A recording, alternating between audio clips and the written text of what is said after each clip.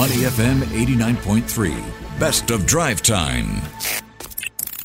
In the spotlight on Money FM 89.3. Money FM 89.3. Good afternoon. It is drive time. Elliot Danker, Timothy Goh, and Chua Tian Tian with you. It is time now for In the Spotlight. If you're considering a new relationship with someone who doesn't live in the same country as you, then you're not alone. Well, I mean, in this day and age, with technology being so easy to use and communication lines are open in any kind of app you want, it's not that hard, except for the physical thing maybe, but you're always just one flight away. Or maybe two. That is true. The world is so connected now, right? Online dating and networking app Bumble has predicted a dating trend that's sure to transform the way many of us start selecting our partners, rather. Wanderlove. We can select our powers, too. Select our powers. Wanderlove, yes. The Wanderlove dating trend apparently combines people's passion for travel with their desire to find a romantic connection. Yeah. Especially with international travel back, can we expect more singles to embark on a holiday romance in the next couple of months? See, this is the thing. While talking about this Wanderlove trend that we're talking about now, what if, you like to travel, you're combining your passion for traveling and finding that romantic connection, then you find somebody. Can you still travel and look for another person? Can you save that question? I'm just thinking for myself, thinking out loud. No. I suspect you're going to have a lot of fun with this conversation. On the line with us is Lucille McCart, who is APAC Communications Director for Bumble. Lucille, good afternoon. How are you? I'm good, thank you. How are you? Very good. Thank you for taking the time. And what an interesting topic. I guess to start us off, could you help us define Wanderlove? What does it really mean? Wanderlove is a bit like Wanderlust, that love for traveling. This is the idea that you could fall in love while you're traveling. You fall in love with a place, or you fall in love with a person, or are you traveling to look for love? Well, you can do both. We surveyed our Bumble community in Singapore, and the majority of them said that they were open to falling in love while traveling over the holidays this year, which I think is really exciting. People are saying that their dating style at the moment is more exploratory. They're open to new experiences, meeting new people, and just generally being a bit more open-minded about where and how they might find a new partner and a new love. I see the gears turning in Timothy's head. Lucille, where does Bumble fit in? A dating app, obviously, but where does it fit in with regard to this trend?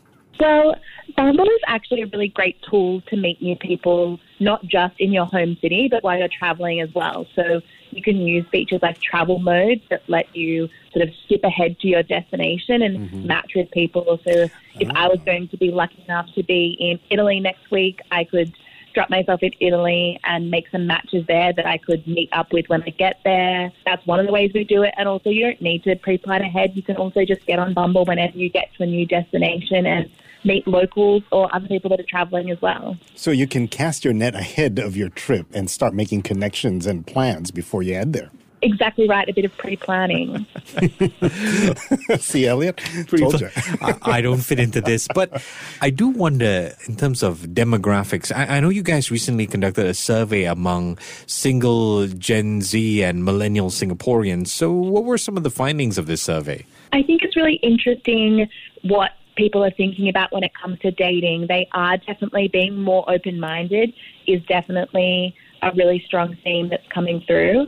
We're also seeing things like, a bit of a dating renaissance. 30% of people on Bumble in Singapore have ended a serious relationship or a marriage in the last 2 years. And so they're going into like a new chapter, freshly single, maybe using dating apps for the first time.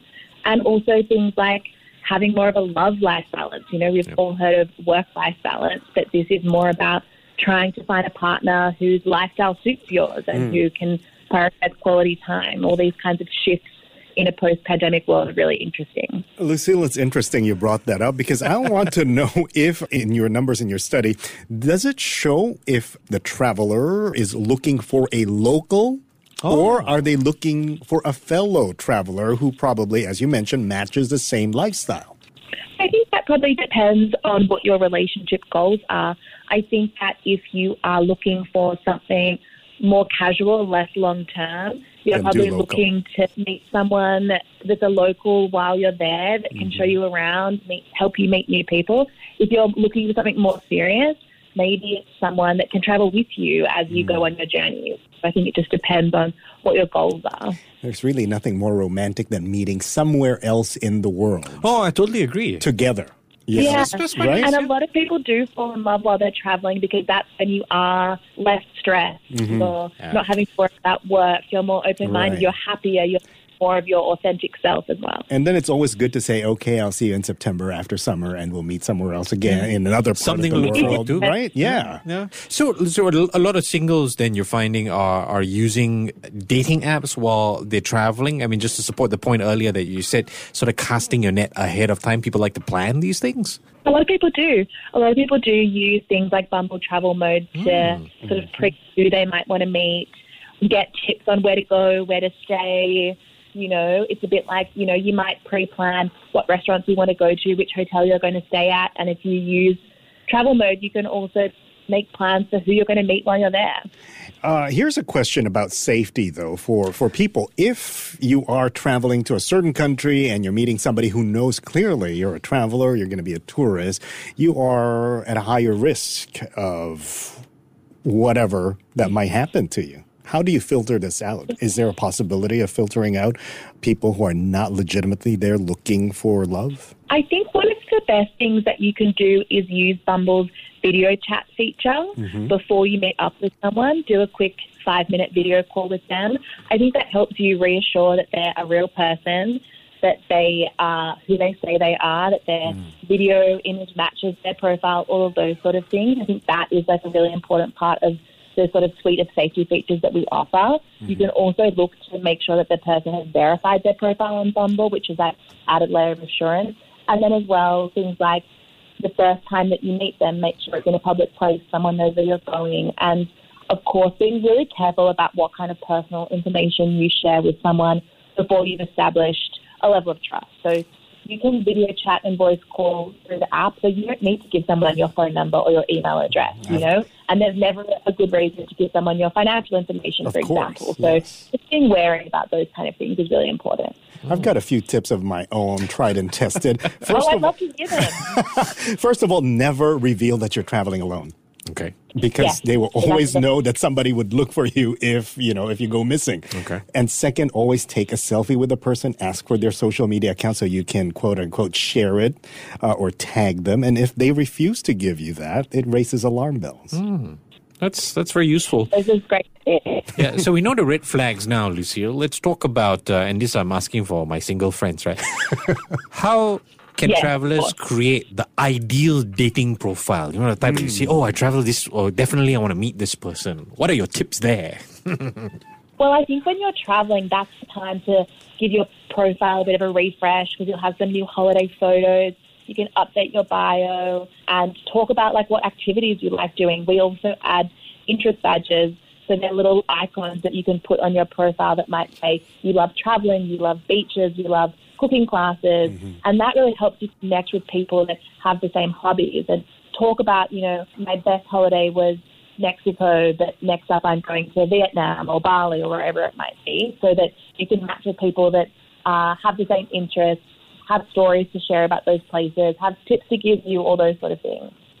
Very interesting. Yeah. There is a community of, I think we're getting things mixed up because there will be a community of people who are traveling around the world looking for love and doing all of these things who will be interested in your next destination and whatnot. And there are the locals as well that you will probably meet when you're there and could be an interesting connection made as well. Yeah, I mean, locals will know the best restaurants. They'll know the best places to go. They'll know what time the crowds are there and when there's no line for places. So I think it's great to be able to be open to meeting both types of people. Yeah. Lucille, any chance you could share with us some success stories briefly? Well, yes. I mean, I've been on a Bumble date while I've been traveling before. Okay. So when I was in London, I matched with someone when I was there just for a week. Okay. And he actually ended up knowing like a really great rooftop bar near the hotel that I was staying at. And we had like a really great first date, and hopefully I'll see him the next time I go to London. See, rooftop bars are a killer. Yeah. one other thing, Lucille, what about that spontaneity, that spark that somebody you just, see while walking without using an app? Does this still work? Do people still have this kind of skill? Yeah, look, I think people do.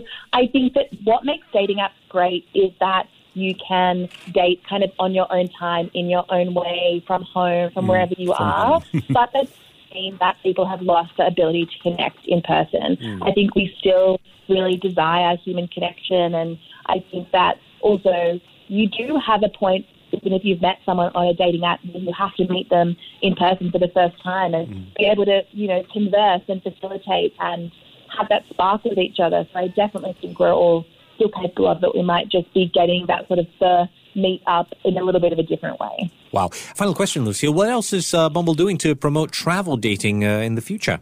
Well, at the moment, we have a lot of interest badges that you can tailor to what sort of travel you might have coming up.